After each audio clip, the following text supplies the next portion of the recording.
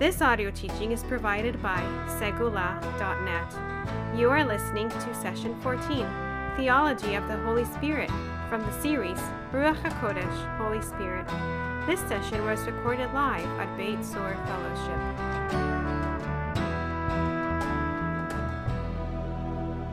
All right, so we're starting in Session 14 of our study on Ruach HaKodesh, the Holy Spirit. So just a quick recap of kind of where we've been lately. We're at Session 14 now. Well, if we go all the way back to Sessions 1 to 3, that's where we did introduction and historical background on the topic of the Holy Spirit. We looked at the Holy Spirit in Christian history, the Holy Spirit in Jewish history, and kind of the history of ideas going on there. In Sessions 4 to 7, we did a survey of the scriptures on the topic, right? So we looked at the Holy Spirit in the Tanakh, in the Gospels, in the book of Acts, in Paul's letters, and onward. Then, in Sessions 8 to 13, we were focusing on the gifts of the Spirit. And we gave special attention to the gift of tongues, the gift of prophecy. We just wrapped up talking about the gift of healing. So that brings us to today. And there are several more topics I want to cover in order to complete our series. And so here's a rough outline of what I'm hoping to get through. We have Session 14, which we're in right now, on talking about the theology of the Holy Spirit. Session 15, flesh versus spirit. Session 16, filled with the Spirit, what that means. Session 17, power versus sensationalism. Session 18, spiritual warfare. Session 19, living by the Spirit. And Session 20, revival. So basically, these are all kind of random odds and ends that didn't fit into any of the previous sections. And so I stuck them all at the end. But most of these topics pertain to practical application of everything we've been already learning about, right? We've been learning a lot about the Holy Spirit, and it's time we start talking about putting it into practice. Having said that, our current session is going to be a bit of a digression from that theme of keeping it practical. Today we're going to talk about the theology of the Holy Spirit. So what I mean by that is we're going to be focusing on the person of the Holy Spirit, or, answering some of those questions, who or what is the Holy Spirit, and that sort of thing. Most of the time in conventional Christian studies of the Holy Spirit, it's divided into two broad sections. You've got the person of the Holy Spirit and the work of the Holy Spirit. So lots of theologies of the Holy Spirit are divided into those two sections, the person and the work of the Holy Spirit, right? Most of our study so far has been focused on the work of the Holy Spirit. What does he do, right? What does the Holy Spirit do? How do the gifts of the Spirit work in our lives? How does the Spirit work in our hearts? That sort of thing. But in contrast, a lot of Christian theology, especially in the early church, was focused on the person of the Holy Spirit. That was the big controversial debates that went on, was over the person of the Holy Spirit. Questions about his nature, his being, all these philosophical kind of concepts like that. In our day, that's not so much the major focus of the controversy about the Holy Spirit. People tend to argue more about the work of the Holy Spirit than about the person of the Holy Spirit today. I'll admit I've been putting this session off. I haven't wanted to go through this for a couple reasons. First of all, I think most people find it more boring to talk about theology, the philosophical kind of concepts and things like that. Also, it's kind of abstract. It can seem that way, at least, right? It's less practical, right? We're not, we're talking about things that seem to be more theoretical than practical, right? Now, I hope we'll see that there are some practical implications of all this. So it's an important thing that I think we need to talk about. But another reason is that historically, particularly in Christian theology, there tends to be a focus on Greco-Western philosophical modes of thinking that at times are foreign to the scriptures, right? So, in this series, we're focusing on understanding the Holy Spirit from a Hebraic perspective, a Messianic Torah perspective, and there's going to be, there's a difference. There's a difference between a Greek mentality and a Hebrew mentality, right? And when bringing up all these questions about the nature of the Holy Spirit and who or what is the Holy Spirit, we're kind of delving more into Greek territory than Hebrew territory, right? So, and don't get me wrong, like, theology is not just for the Greeks, right? I mean, everyone has a theology. Jewish people throughout history have always had theologies, right? Everyone has a theology, but the focus of the specific questions being asked in conventional Christian theology, especially in the early church, were very philosophical from a Greek-minded perspective. So anyway, and all that, I'm hoping in this session that we can try and keep our mooring in a more Hebrew understanding of the scriptures, and try and maintain a Hebrew perspective while at the same time addressing some of these questions that come up. And hopefully we'll be able to go through that. So I think this session is important. I think it's something that needs to be talked about, but I don't want to overstate this case, if that makes sense. I don't want to spend too much time on this. But there are some important questions that it raises when we're talking about the theology of the Holy Spirit. Some of these questions are, is the Holy Spirit a person? Now, what do we mean when we say person? Anyone have any suggestions? What is it? What's a person? A distinct entity from the Godhead? Yeah? What else might be entailed in the word person? A living being, yeah. Yeah. The word person is, an entity with his or her own will, right? Classically, a person has been defined as having a mind, a will, and emotions, right? You've got you make your own decisions, you do your own thinking, and you feel things, right? That makes you a person. If you don't have all three, you might not be a person, right? So we can all do a questionnaire after this to make sure we're all people. But, so we're asking this about the Holy Spirit. Is the Holy Spirit just like a poetic way of describing God's presence and power, right? Is it kind of like, how the Bible talks about God's arm? It talks about his face. Is the Holy Spirit just like that, another metaphor for talking about God? Or is the Holy Spirit something more unique, right? So those are the kinds of things that people are talking about with the word person. Another way of asking that is the Holy Spirit an it, or is it a he? Is he a he? Or even a she? There is some that suggest the Holy Spirit is a she. So, right? Like, then we're getting into the gender of the Holy Spirit. That's gender issues are thorny issues in our day. Is the Holy Spirit God? Is the Holy Spirit divine, right? What would be the alternative if the Holy Spirit wasn't God? I guess maybe kind of like an angel, right? Maybe the Holy Spirit would be a creature like an angel of some sort. Special type of being that was created by God. Or is it God himself, right? These are some of the questions.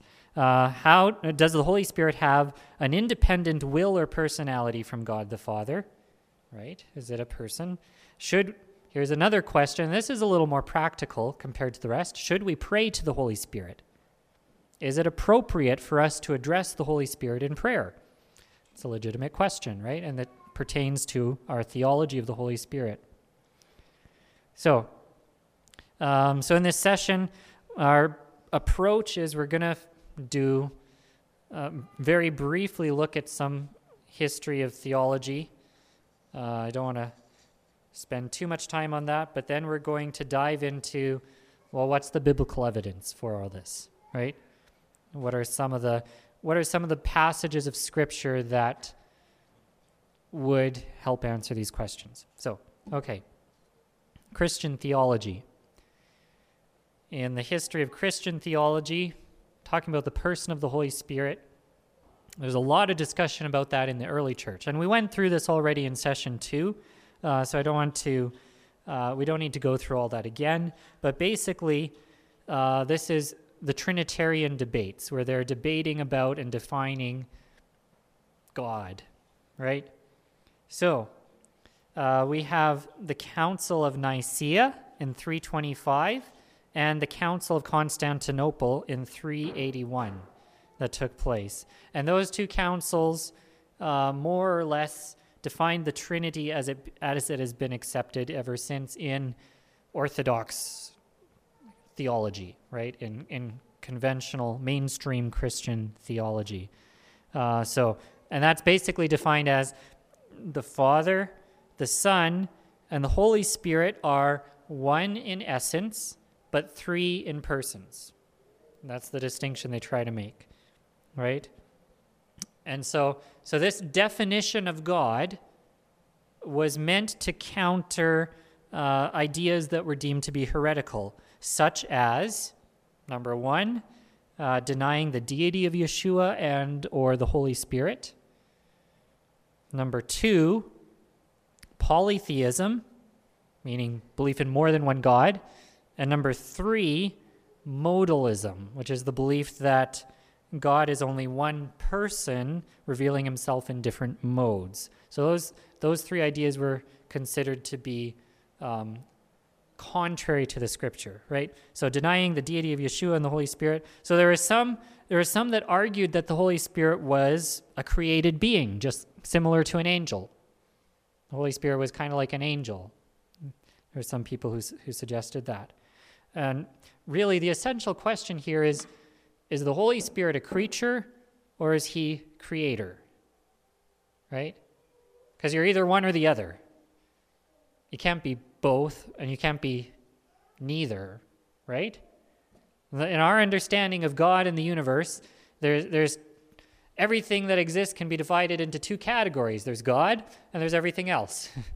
There's creator and there's creation, created things that have been created by God. So on which side of the line is the Holy Spirit?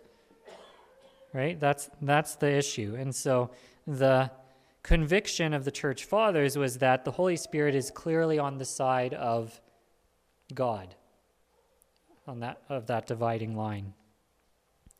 So polytheism, which is the belief in more than one God. Now, despite what people think, the early Church Fathers were deeply committed to defending the infinite oneness of God. They knew from the Scriptures that God is one. Hear, O Israel, the Lord is one, and they were deeply committed to that. I know often people today say, oh yeah, well they taught belief in three gods, Father, Son, and Holy Spirit. Well, no, they would have been very appalled at such an allegation, right? They were deeply committed to trying to defend the oneness of God, but within the context of trying to explain other things that irked their philosophical minds, right? So, all that to say, they saw polytheism as a heresy, and legitimately so, because it's contrary to Scripture, obviously, right? So that's an obvious one. The third one, modalism. So, here's the basic question, and let's talk about Messiah for a minute, because with the Holy Spirit it's harder to illustrate. But with Yeshua, was if you believed in modalism, you would say, well, Yeshua was really just God, but he clothed himself in flesh and that was just an expression of God, just like we see God can express himself through a burning bush. God can express himself through the cloud of glory in the tabernacle. God can express himself through Yeshua, right? And, that's pretty close. Like that sounds good. Where you run into issues is, well, how do you explain the fact that Yeshua was sent by God? How do you explain when Yeshua prays to God the Father? Was he talking to himself? Right? How do you when Yeshua prays, "Not my will but thine," how can you even make sense of that if Yeshua and God are you can put an equal sign between the two and they're exactly the same thing. God the Father and Yeshua are exactly the same thing. How can he say, "Not my will but thine"? That doesn't make any sense, right? So the church fathers saw the philosophical necessity of seeing a distinction between the person of Yeshua and the person of God the Father, right? Do you see kind of the problem that they had there with modalism? So, yeah, and as we'll see later, they also saw the scriptures as portraying an independent will for the Holy Spirit, right? So when Yeshua says, "Not my will, but thine," that's implying Yeshua has a will and God the Father has a will, and they're two different wills. But nonetheless, Yeshua submitted his will to the Father's, right? He's our example as well. And we're going to see that the Holy Spirit, it seems, has a will that's independent as well. So, what do you make of all that?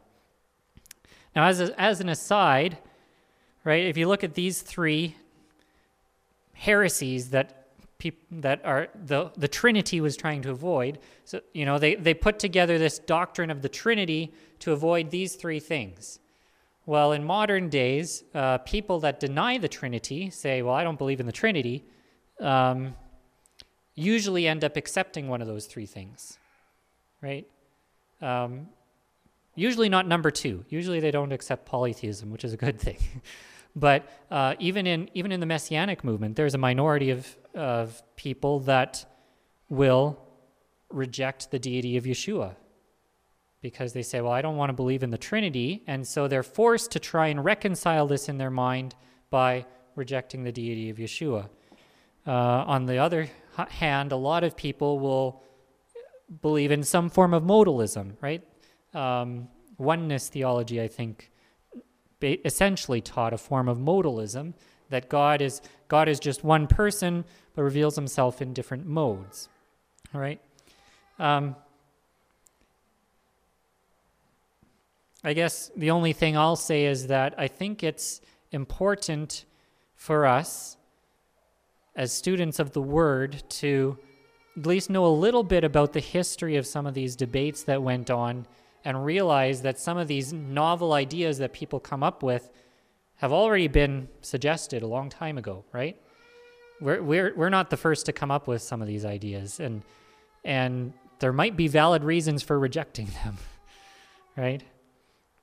So anyway, that's the conclusion that the church fathers came to, is that the best that they could describe God was to say he's one in essence, but three in persons. That was their way of trying to wrap their minds around all this, right? So in the definition of God that emerged, the Holy Spirit is God, but he is not God the Father. Does that make sense? He's fully God, but he's a separate person from the Father and from the Son. And there were other debates that went on as well in the early church. For example, is the Holy Spirit a son of God?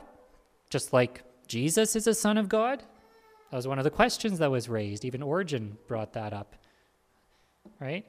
Well, if that's the case, then that would mean there's two sons of God. So how is it that Yeshua is called the only begotten Son of God? How can he be only begotten if there's others that have been begotten, right? You see the problem here? So eventually the church fathers came up with this distinction. Christ is begotten and the Holy Spirit proceeds from God. So we talk about the begottenness of the Son and the procession of the Spirit, right? And there's a difference between the two. You have to maintain that distinction, right?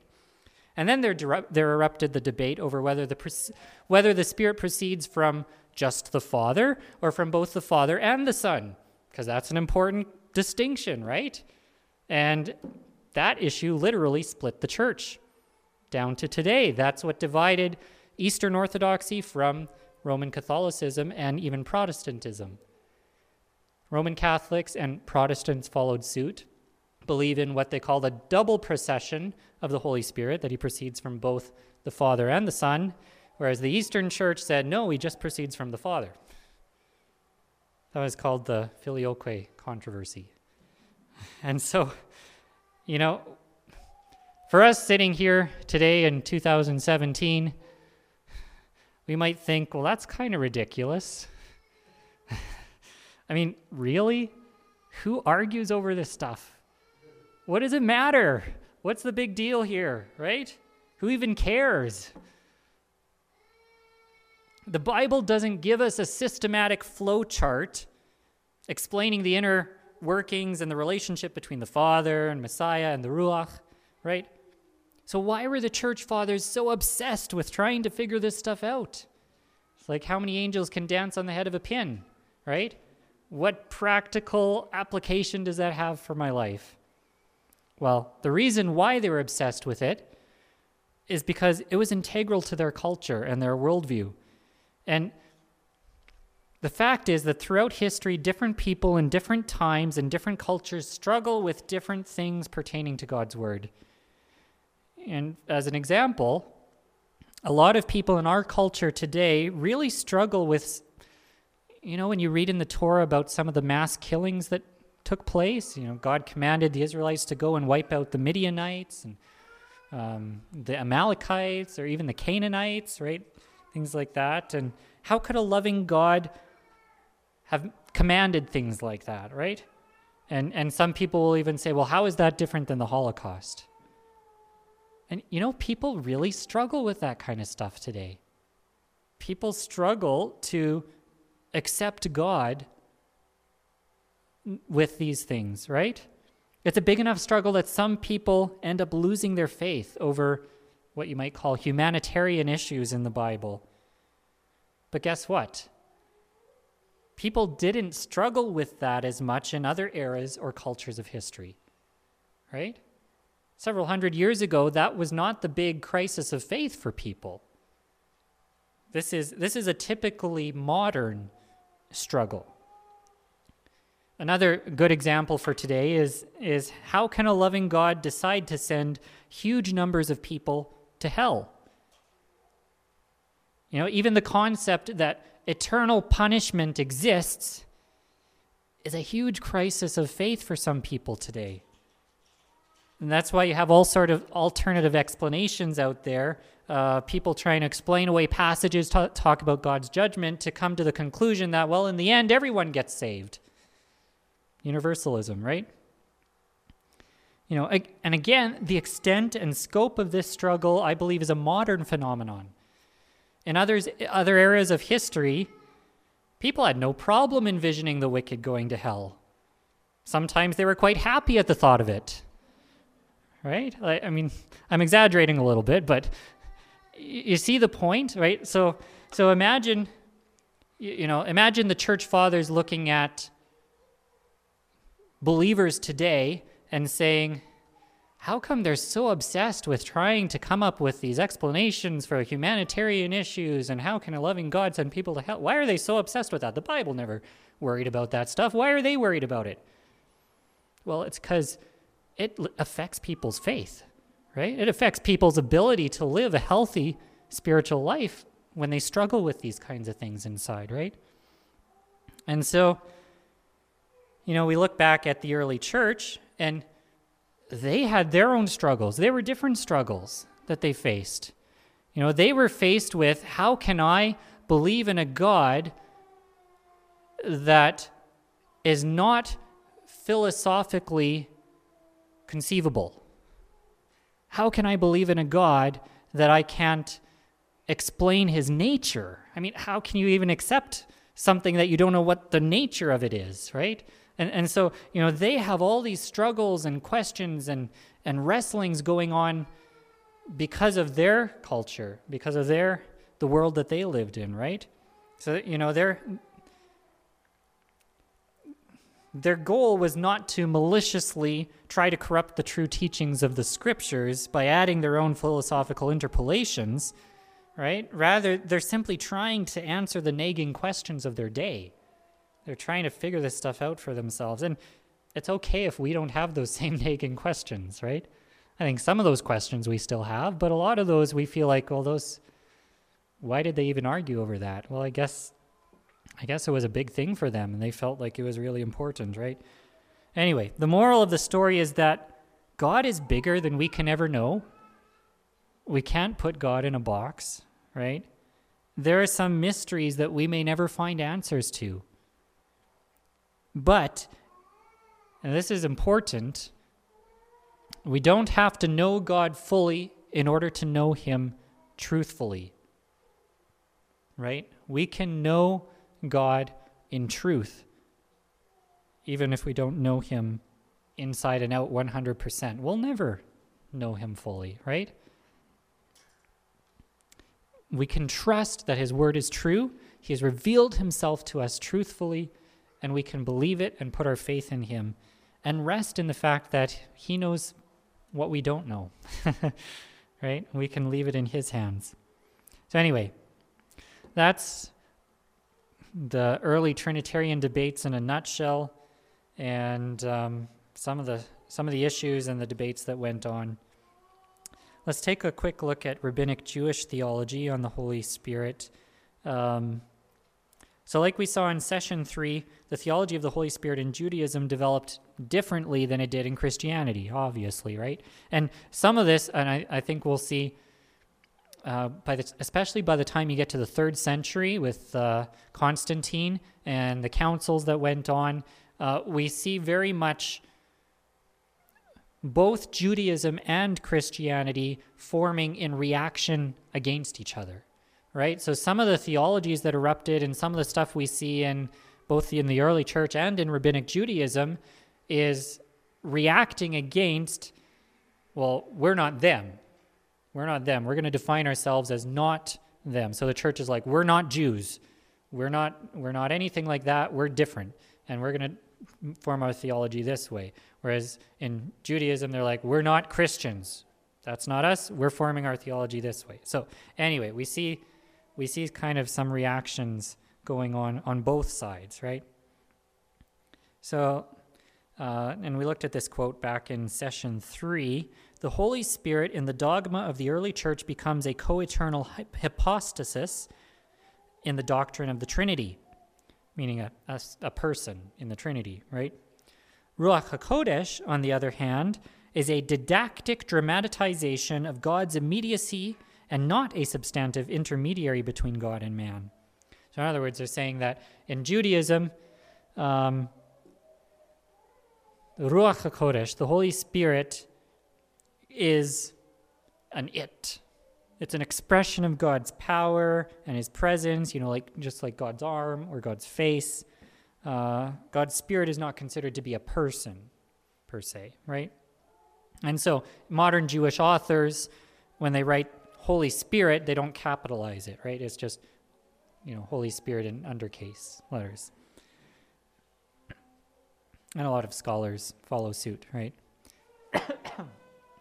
So, but even though the Holy Spirit is not treated as a person per se, we do see instances of vivid personification in rabbinic literature. And we already looked at this in session 3, so I'm not going to go into detail in this, but no, of course, there's a subtle difference between personification and personhood. The difference is really subtle, right? And it might depend on your presupposition. If you come assuming that, well, the Holy Spirit's not a person, you're going to call it personification. If you come assuming that the Holy Spirit is a person, you might say, oh, see, here's some proof. Depends which way you look at it, right? By the way, what's the difference? What's the difference between saying that someone's a person and saying that something is just a personification?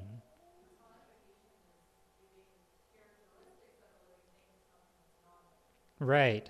Personification, giving characteristics of a living thing to something that's not. Like Lady Wisdom in the book of Proverbs, right? That's an example of personification. Wisdom's not a person, right? Wisdom is a abstract concept, but we're going to talk about wisdom as though it's a lady saying words and doing things, and right?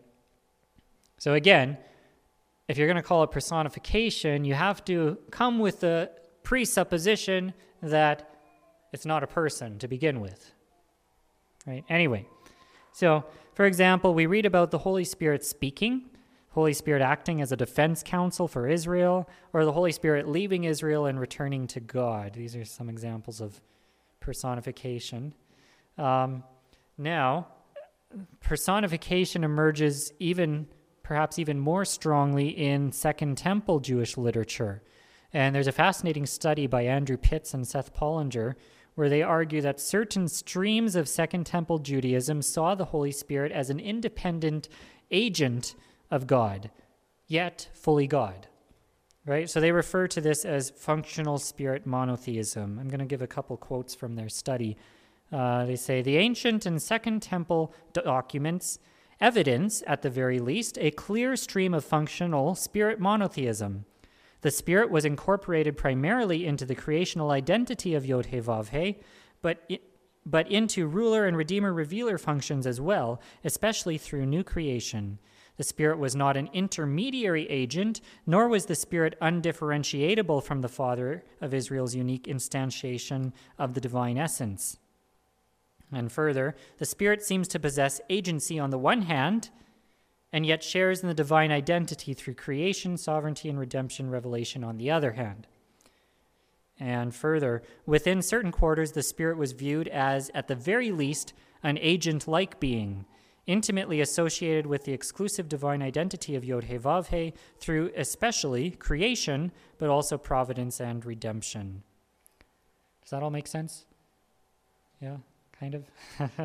So, in other words, they're arguing that a clear precedent exists in Second Temple Judaism before the Rabbinic era for seeing the Holy Spirit as being at the same time both divine and distinct from the Father, right? Seeing the Holy Spirit as a person may not be so foreign to Judaism after all, is their argument. And they go on to argue that this was a precedent for the apostles' understanding of Yeshua, as well as their understanding of the Holy Spirit, right? They saw Yeshua as to be identified with the one true God, within the identity of the one true God, and yet having his own sense of agency or personhood, right? So anyway, it's a fascinating study. If you're interested in reading the article, I can send you the link online.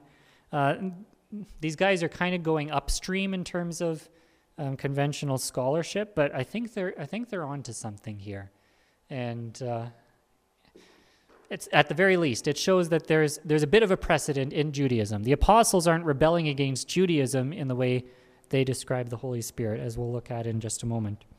Okay, another aspect to Jewish theology on the Holy Spirit that we saw in session 3 is that we often see Ruach HaKodesh used interchangeably with the word Shekinah, right? They're both used as an evasive synonym of God's name, but the primary difference between the two is that in rabbinic literature, the Holy Spirit speaks, right? It'll say something like, the Holy Spirit says, and then quote an excerpt from the Tanakh, from the Bible. So, Shekinah is a post-biblical Hebrew word for God's manifest presence, his visible glory that appeared in the tabernacle and the temple. The Bible doesn't have a special name or title for this. It just calls it God's glory, right? God's glory came into the temple and the cloud filled it, and that sort of thing, right? Talks about that. Later, people began using the term Shekinah to describe it. And much later, like in the medieval era, Shekinah takes on lots of mystical connotations. It becomes one of the Sephirot in the Sephirotic tree. It becomes, I don't want to get into that. And it becomes like the feminine side of God and all this stuff. Yeah, we're not going to go there. That's a lot later. But anyway, it raises the question for us, is the Holy Spirit the same as God's manifest presence in the tabernacle and temple? If not, what's the difference between the two? We'll revisit that question in just a moment. So, okay, I want to look at some of the biblical evidence going on here. And there's two primary questions that we're looking at and looking for answers in the scriptures, right? Number one, is the Holy Spirit a person? And number two, is the Holy Spirit God or divine, right? So typically in theological textbooks, the approach is, you find passages that ascribe to the Holy Spirit attributes of a person, mind, will, and emotions, and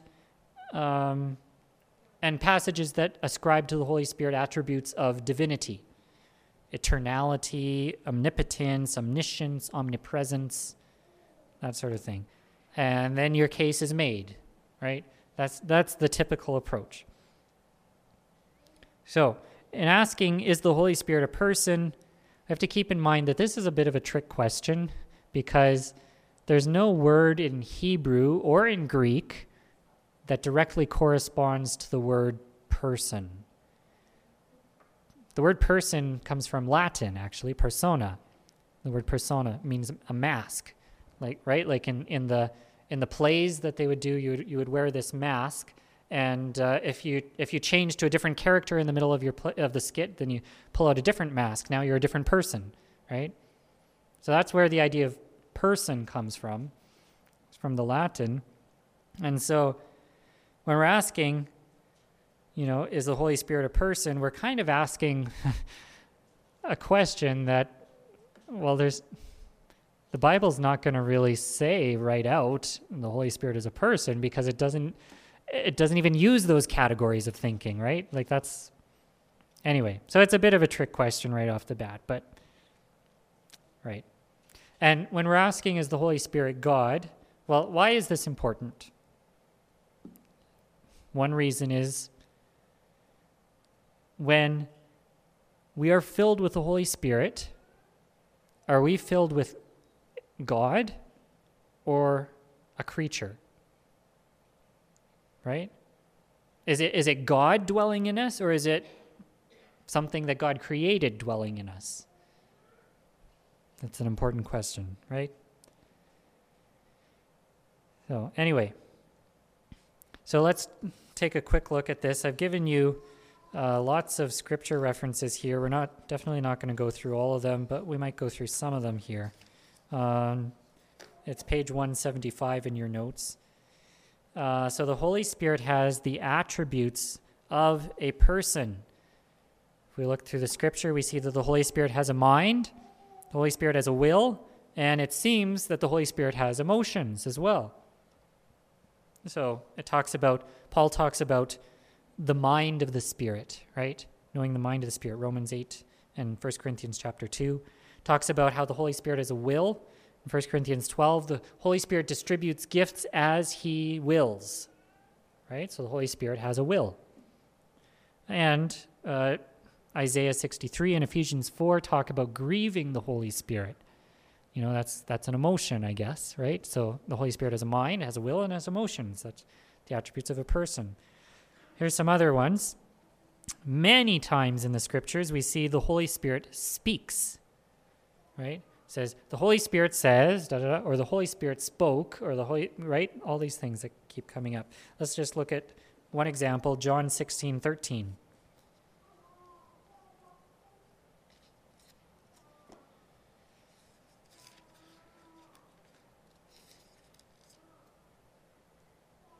John 16:13. When the Spirit of truth comes, he will guide you into all truth. For he will not speak on his own authority, but whatever he hears, he will speak, and he will declare to you the things that are to come. So we hear about the Holy Spirit speaking, right? Holy Spirit speaks. Holy Spirit teaches. We see that in lots of places. The Holy Spirit bears witness. We also see that come up. The Holy Spirit leads and guides. The Holy Spirit intercedes for us. That's a fascinating one. Let's look at that. Romans 8, 26 to 27.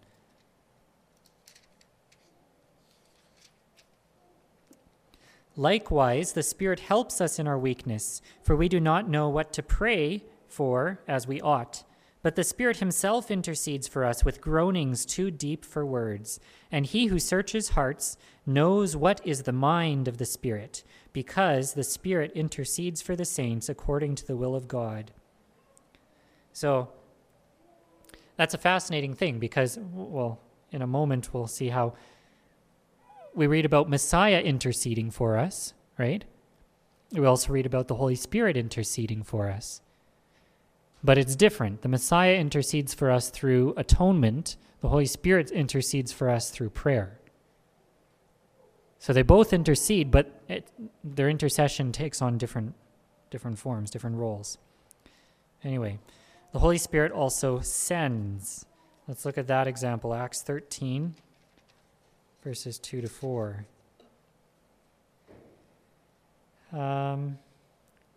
Mentions about the prophets and teachers at the church in Antioch in verse 2. While they were worshiping the Lord and fasting, the Holy Spirit said, "Set apart for me Barnabas and Saul for the work to which I have called them." Then after fasting and praying, they laid their hands on them and sent them off. So, being sent out by the Holy Spirit, they went down to Seleucia, and it goes on. So the Holy Spirit, in this case, the Holy Spirit speaks and sends off these guys as missionaries. Right? Other examples, the Holy Spirit can be lied to. How can you lie to wisdom, right? How can you lie to something abstract? That implies a person. The Holy Spirit can be resisted. The Holy Spirit can be insulted. The Holy Spirit can be slandered or blasphemed. Those are examples of how the Holy Spirit is treated as a person. And also, and this is interesting, in Greek, the word pneuma, which means spirit, is technically a neuter noun. So the way Greek grammar works is there's masculine, feminine, or neuter. And if you have a masculine noun, you have to use masculine pronouns. If you have a neuter noun, you have to use neuter pronouns. If you have a feminine noun, you have to use feminine pronouns. But there are some places where in the apostolic scriptures, especially in the book of John, we see they break the rules. They break the grammar rules of Greek, and they use a masculine pronoun with the word pneuma. They're supposed to use neuter, but contrary to grammatical convention, they use masculine. So that's an interesting thing that shows up. They call it a he instead of an it. That's right. So all this to say, you put these things together, and the Bible talks about the Holy Spirit as more than just some impersonal force, right? The Holy Spirit be with you is not the same as the force be with you. It's different, right? So, okay, and then deity of the Spirit. So, right? So, you can say, well, we've proved the Holy Spirit is a person. Now let's prove that the Holy Spirit is God. Because we might say, well, yeah, the Holy Spirit's a person, but it's not God. It's just some sort of angel or something like that, right? Or he's just some sort of angel. Well, the Holy Spirit is declared to be God. There's a number of examples of that. Let's look at the one from 2 Corinthians 3.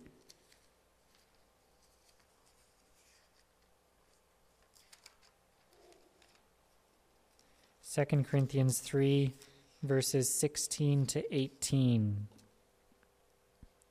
But when one turns to the Lord, the veil is removed. Now the Lord is the Spirit, and where the Spirit of the Lord is, there is freedom. After we all, with unveiled faces, beholding the glory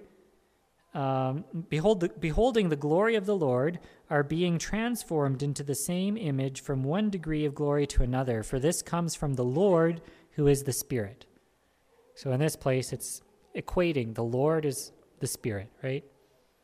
So there's also places where we see a quote from the Tanakh, where in the Tanakh, God is saying something, and the apostles say, the Holy Spirit said, So they're equating the Holy Spirit with God. There's also the attributes of God that belong to God alone that are predicated of the Holy Spirit, right? So like eternal. God is eternal, right? Well, we read about how the Spirit is eternal. Hebrews 9:14, the eternal Spirit, right? Well, only God is eternal. So if the Holy Spirit is also eternal, that must mean the Holy Spirit is God. The Holy Spirit knows, omniscience, knows all things. 1 Corinthians 2:10. Omnipotent, right? The Holy Spirit is powerful. Omnipresent, the Holy Spirit is everywhere, right? There's some references there for that. Works of God alone done by the Holy Spirit. So the Holy Spirit gives life. We see the Holy Spirit directing, like in the book of Acts, we see the Spirit directing Philip and directing Paul, sending out missionaries, restraining people, like restraining Paul. Let's take a quick look at that, Acts 16, because that's an interesting passage. Acts 16, verses 6 to 7. And they went through the region of Phrygia and Galatia, having been forbidden by the Holy Spirit to speak the word in Asia. And when they had come up to Mysia, they attempted to go into Bithynia, but the Spirit of Jesus did not allow them. It's interesting how the Spirit forbade them, right? We see the Spirit utters prophecy. Acts 21:11. And coming to us, he took Paul's belt. This is talking about Agabus, the prophet. He took Paul's belt and bound his own feet and hands and said, "Thus says the Holy Spirit, this is how the Jews at Jerusalem will bind the man who owns this belt and deliver him into the hands of the Gentiles." Now that's an interesting phrase, because what do we hear the prophets saying so often in the Tanakh? Thus saith the Lord, right? Here, it's thus saith the Holy Spirit, right? That's a profound way of putting it. The Holy Spirit represents God's love. The Holy Spirit distributes gifts as he wills. He exercises that divine sovereignty and prerogative. The Holy Spirit brings fellowship. Also, we see the Holy Spirit involved in creating the world. Genesis 1:2 is an obvious one. There's some other examples there. The Holy Spirit involved in regeneration or rebirth. The Holy Spirit involved in sanctification, the Holy Spirit convicting people of sin, the Holy Spirit raising the dead. I mean, these are things only God can do, right? Only God can do those things. Then there are also some passages that we would call triadic passages. And what that means is that that's where you see God the Father, Yeshua, and the Holy Spirit mentioned together as a threesome, right? There's a whole bunch of examples I've given you there, but let's just look at a couple. The most famous one, of course, is Matthew 28, the Great Commission. Yeshua instructs people to go out and baptize, baptizing them in the name of the Father and of the Son and of the Holy Spirit, right? Everyone knows that phrase, the name of the Father, Son, and the Holy Spirit. And another passage is 1 Corinthians 12. This one's kind of interesting.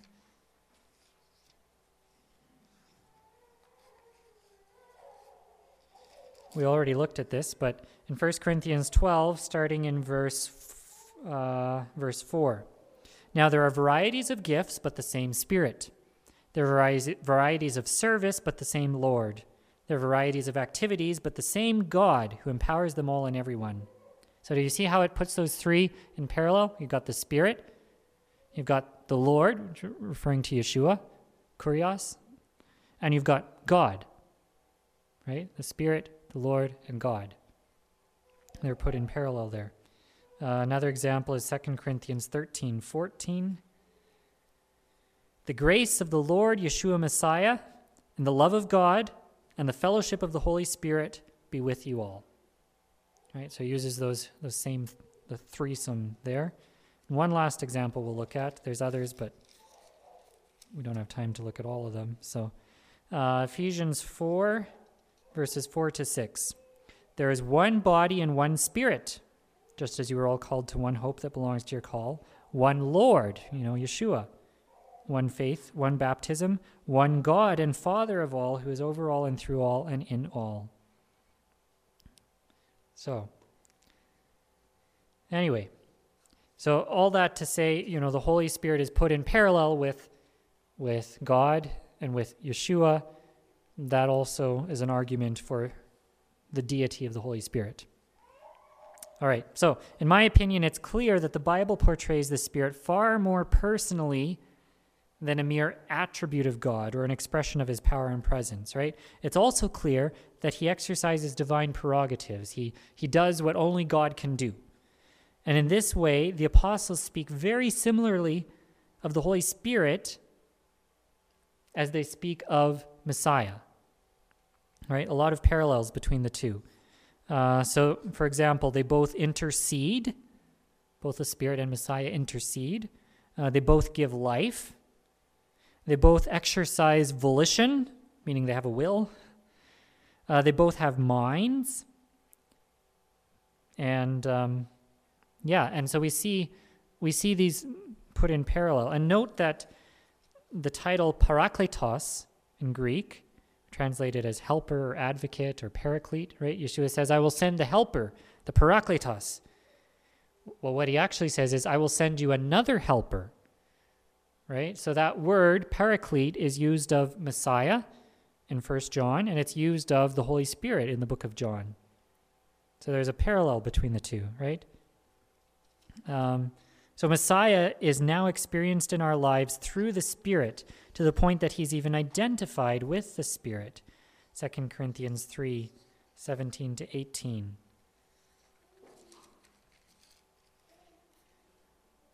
And we already looked at this where it talks about the Lord is the Spirit, and where the Spirit of the Lord is, there is freedom, right? And when it says Lord there, you look back in verse 14, it's talking about Messiah, right? The Lord Messiah.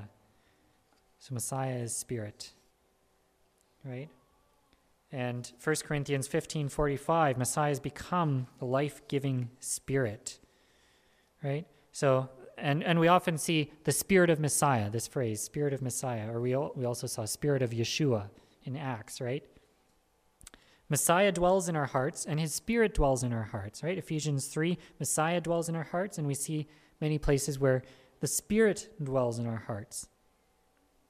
And here's an example of both. Romans chapter 8.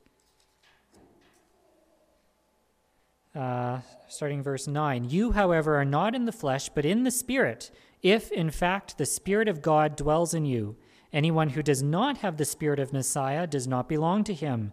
But if Messiah is in you, although the body is dead because of sin, the Spirit is life because of righteousness. Now, did you see what Paul did here? First of all, the first time he calls it the Spirit of God, and then all of a sudden he switches and calls it the Spirit of Messiah. But it's the same Spirit. Spirit of God and the Spirit of Messiah are the same thing.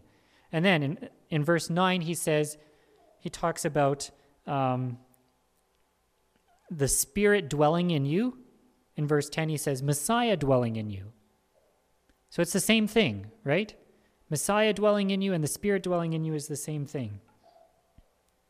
So, in other words, when we invite Yeshua into our hearts, he comes as his Holy Spirit, right? It's not like you can say, well, I have Messiah in my heart, but I don't know if I have the Spirit in my heart. It doesn't work that way, right? When you invite Yeshua to come and dwell in your heart, it's his Spirit that comes and dwells in your heart. That's how he dwells in your heart, through his Spirit. Right, so you don't have one part of God dwelling in you, but another part not. Like oh no, I'm missing this part of God in my life. I've got two God-shaped holes in my life, but for two different parts of. No, it doesn't work that way, right? The Spirit is the means by which God indwells people. All right, another issue is, so we looked at these passages that we called triadic passages. I know the word Trinity is not found in the Bible, and I'm totally fine with not using it. I kind of prefer to use words that are only found in the Bible, but sometimes we have to, the word pineapple is never found in the Bible either, so sometimes we have to make do with what we have, right? But anyway, the point is, I know there's a lot of people in the Messianic movement that don't really like the word Trinity or the concept of the Trinity and that sort of thing. And because we're like, well, show me in the Bible where is the Trinity in the Bible, and that's good. We need to always be going back to God's word. That's important. But we need to admit that there are places where the Bible speaks of Father, Son, and Holy Spirit. That's biblical. I know to us maybe that sounds Catholic, but it's not Catholic. It's in the Bible. The Catholics just stole it, right? Let's say what's in the Bible is in the Bible, okay? Right? If you don't want to use the word Trinity, that's totally fine. I'm okay with that.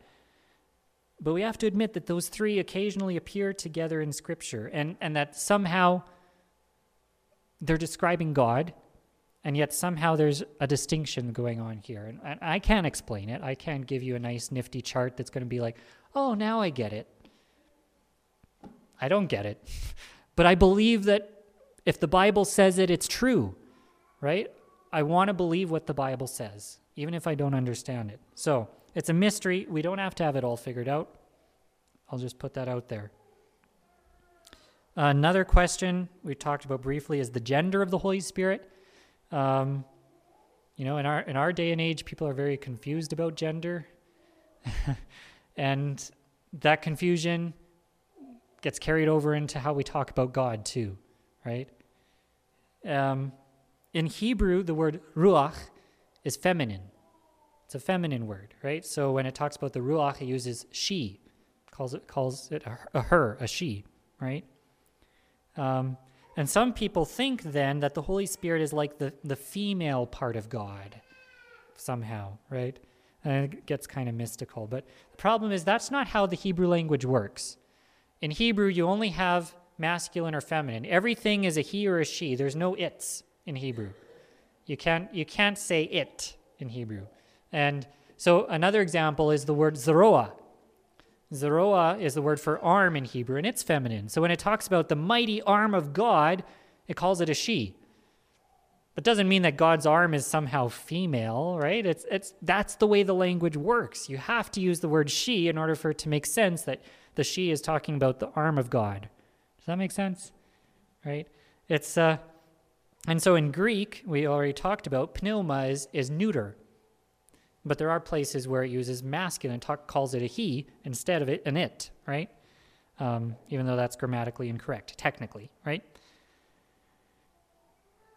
We need to keep in mind, in the beginning, God created male and female in his image, right? Together, as man and woman, together, we comprise the image of God. We are made in his image.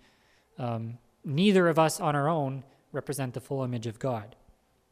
But at the same time, the scriptures are consistent in using masculine pronouns to refer to God. God is never called a she, right? Or a her, right? God is always a he. And I think we should follow suit, right? I think we should use that kind of language scripturally. And all this to say, we have no compelling reason in English to call the Holy Spirit a she, right? It's not like it's a required element of English grammar. And if we do so, we're introducing a subtlety that is not there in Hebrew, right? We're making a statement when we do that in English, and it's not a statement that I believe is in line with God's word. So all that to say, I think we have a precedent for calling the Holy Spirit a he. I think that's okay. I'm not going to be a stickler on this. I know some people are like, well, you should never call the Holy Spirit an it. I think that's good. That's okay to follow that. You probably noticed sometimes I slip up. Sometimes I say it. Sometimes I say he, but that's okay. The Holy Spirit, yeah. I'll leave it at that. Another question is, should we pray to the Holy Spirit? There's no direct biblical example of anyone praying to the Holy Spirit, right? We have examples of people praying in the Spirit or through or by the Spirit, but not specifically to the Spirit. But we need to keep in mind that Holy Spirit is sometimes used essentially as a name of God. It's referring to God, right? So if we're talking to God and we call him Holy Spirit, I don't think there's anything intrinsically wrong with that.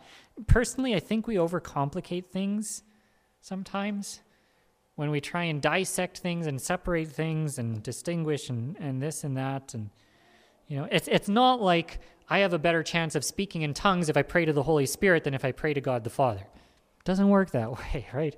It's not like, well, I prayed to Yeshua about this and he didn't answer, so now I'm going to pray to the Holy Spirit. No, it doesn't work. That's not how God works, right? In the end of the day, we believe God is one, right? Another thing to consider is that the Holy Spirit, it's not the nature of the Holy Spirit to seek the limelight, right? Yeshua says, John 16:14, he will glorify me. The Spirit will glorify Yeshua. The Spirit always draws us to Yeshua, points us to Yeshua, right? So, yeah, I'm not taking a hard line on that, but those are some things to think about. So I think the Scriptures speak of the Holy Spirit in a very personal way. He's more than just a force or attribute of God, and he's certainly not a creature. But at the same time, I think we need to recognize the limits of all this. And here's a quote from Tim Hague. He says, the issue of personhood as relates to God in general is entirely missing in the Jewish debates and dialogues. While God is surely outside the realm of creation in terms of his eternal existence, he is nonetheless regularly referred to by anthropological terminology, meaning stuff that you would normally think of as pertaining to humans, right? If, for example, he has eyes, hands, feet, he rejoices, he grieves, he sorrows, he sees, touches, feels, walks, desires, etc. One's relationship with Hashem is couched in human terms, the same terms we use for interpersonal relationships with each other. So you read the Bible and it's, it describes God in these ways. It's not afraid to talk about God grieving or being joyful or having hands or things like that, even though we might say, well, technically God doesn't have any hands. He's not a person. He's not. The Bible's not afraid to speak that way, right? It is not then until the Hellenized Gentiles began to stream into the synagogues through the preaching of Yeshua by the apostles that the need to find an answer to the question of composition of the Godhead surfaces. It is not surprising either to find that the Greek answer to this Greek question was cast in very Greek or Western terms. How each part functioned and how these functions overlapped or canceled each other out became essential questions requiring precise answers. In attempting to describe the mystery of God, the Greek and Latin fathers gave formulations which, though they may describe biblical truth, are nonetheless often interpretive of it and clearly additional to it. I think that sums it up well. All right. Well, I think we're going to skip over this section on the Spirit and the Shekinah. The question is basically, is the Holy Spirit the same as the Shekinah? In other words, is the Holy Spirit the same as God's manifest presence in the temple? And I'm going to suggest that the answer is no, just because we hear about God's glory and his presence being described as something that was visible, whereas the Holy Spirit is not described as something visible, right? And another distinction is, we talked about this in session 4, Ruach in Hebrew refers to moving air, right? Wind or breath. It's something dynamic. It's not, you can't put wind in a box, right? So what happens if you put wind in a box? The box comes apart. It's not wind anymore, right? Once you stop it, it's not wind, right? So there's something about Ruach that's dynamic. Ruach can only dwell in something alive. You have to be alive in order for the Ruach to dwell in you, right? So we never hear of the Ruach sitting in the tabernacle, right? Just sitting there. Whereas God's presence, it dwells there, right? So I think we could make a distinction there. I'm not going to be hard and fast on all that, but there might be parallels, right? Like Paul talks about how we're a temple of the Holy Spirit. So just like the temple housed God's manifest presence, we house his Spirit. There's an analogy there. But I don't think it's one and the same thing. That's my suggestion. All right, let's conclude this session. with just a couple takeaway points. So, first of all, the Holy Spirit is fully God, but in some mysterious way, the Holy Spirit is distinct from God the Father. Don't ask me to explain how it all works. But I think the scriptures are clear in describing the Holy Spirit this way, and I don't think we should be afraid to describe the Holy Spirit that way either. The Holy Spirit is God's presence within us, right? It's not just God's presence floating around, it's God's presence that comes and dwells inside real living and breathing human beings, which is an amazing concept, right? The Holy Spirit mediates between us and God through prayer. So there's an intercessory role of the Spirit, that the Holy Spirit dwelling in us is able to draw us to the Father and represent us to him in some way, right? And the Holy Spirit glorifies Yeshua, as we talked about before. So all this stuff can start to get a little mystical when you delve too far, I think. And historically, that's what often happened in Christianity and in Judaism. You start to get into philosophy often turned into mysticism. So I don't think we need to go that far, though. I think the Bible is sufficient in learning about who God is, about what he's done for us. And in the end, God ought to be much more to us than just a doctrine, right? He's more than just a theology. We don't just learn about him as this abstract concept, right? He reveals himself to us in his word, but he also reveals himself to us in our lives on a daily basis. And we experience him and his love for us.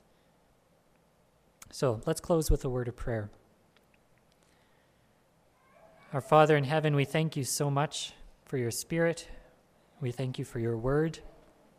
And thank you that you have revealed yourself truthfully to us, and that we can know you, and that we don't have to doubt whether your word is true. We know it's true.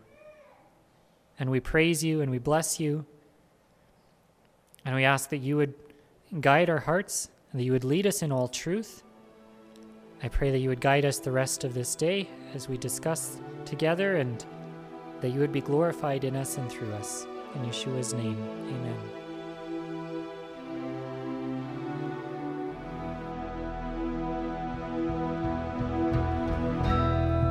Thanks for listening to this audio teaching.